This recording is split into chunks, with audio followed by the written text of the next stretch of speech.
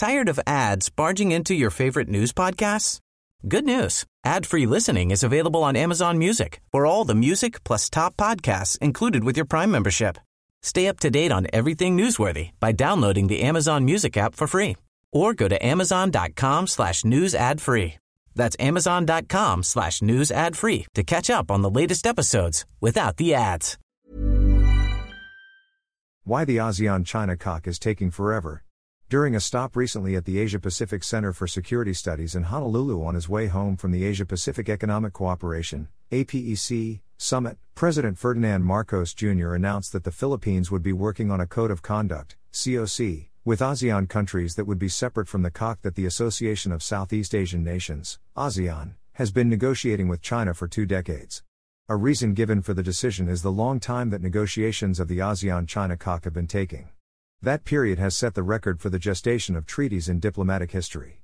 Last July, the ASEAN foreign ministers and their counterparts in China decided to accelerate the COC process and set 2026, or 3 years after, as the deadline for the conclusion of the COC. But few are optimistic that the COC, much less a substantive and effective one, would be realized even by that time. As a perceptive analyst of The Diplomat has observed, the reason for the eternal delay is that China goes through the motions of sitting and talking but is not actually interested in concluding a COC. It has found a multitude of reasons and ways to hamper and frustrate the negotiations. It is not negotiating in good faith. China's interest is somewhere else. China has used the notion of a COC to divert the attention of the ASEAN countries away from its real, strategic objectives in the South China Sea. Like an adroit magician, China has made the ASEAN countries go through the COC process to deny what it sees. In violation of the provision in the Declaration on the Conduct of the Parties in the South China Sea, SCS, against inhabiting the uninhabitable features of the South China Sea, China has built on the beautiful, life-sustaining coral reefs in the Philippines' Exclusive Economic Zone, EEZ, artificial islands that it later turned into military bases while making the ASEAN countries believe that it might remove them depending on what the COC would provide. The underlying motives of China are coming to the surface. After China attained primacy in global naval power, at least in the number of ships, it has found less and less reason to hide its true desire of owning the whole of the SCS, including the depths under the water and the air and sky above it. Some people were not too bothered by the 9-dash line because it does not precisely indicate the territory claimed. They ask, for example, what about the spaces between the dashes? The Chinese have made what they mean blatantly clear. They have in their new maps colored almost the entirety of the SCS green. Apart from routinely telling ships entering the SCS that they are in the sovereign territory of China, the Chinese Coast Guard and militias are threatening ships with harm and destruction through dangerous maneuvers, water cannons and ramming, as has been experienced by the Philippines. While the Philippines has suffered the brunt of Chinese aggressive behavior on account of its taking China to the Permanent Court of Arbitration at The Hague, other ASEAN countries, notably Vietnam and Malaysia, have been attacked while in the process of exploiting the resources to which they claim sovereign rights under the United Nations Convention on the Law of the Sea, UNCLOS. The Philippines has reason to be particularly alarmed by the developing situation in the SCS. Chinese aggression is getting closer and closer to the Philippine coastline. Vietnam may be similarly inclined to suspect China's ambition might exceed SCS waters. After all, it experienced 2 millennia and 2 centuries of Chinese colonialism and imperialism.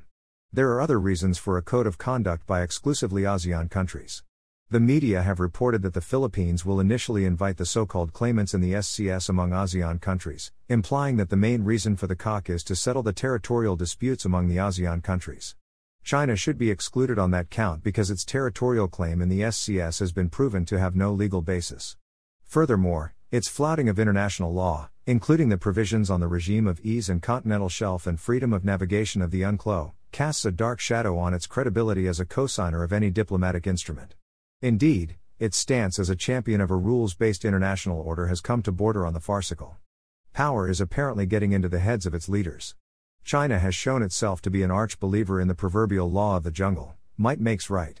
Disentangling the problem of overlapping eases is not a simple task, possibly calling for more than drawing a line between them.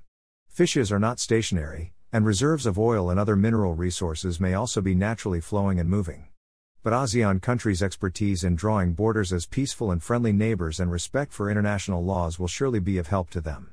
There are other challenges that the UNCLOS extends to state parties, the most notable among them being the protection of the marine environment. These challenges fall heavily on the ASEAN countries because they almost completely ring the waterway that has been misnamed South China Sea and should be more properly called the Southeast Asian Sea.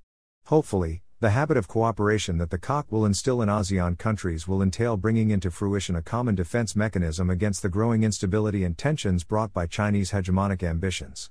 ASEAN countries meeting these challenges ably and efficiently through an all-ASEAN COC will, of course, reveal whose fault it is that the Asean-China COC is taking forever.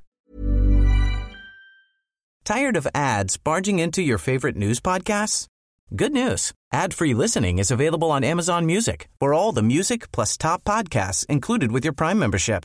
Stay up to date on everything newsworthy by downloading the Amazon Music app for free or go to amazon.com/news ad free. That's amazon.com/news ad free to catch up on the latest episodes without the ads.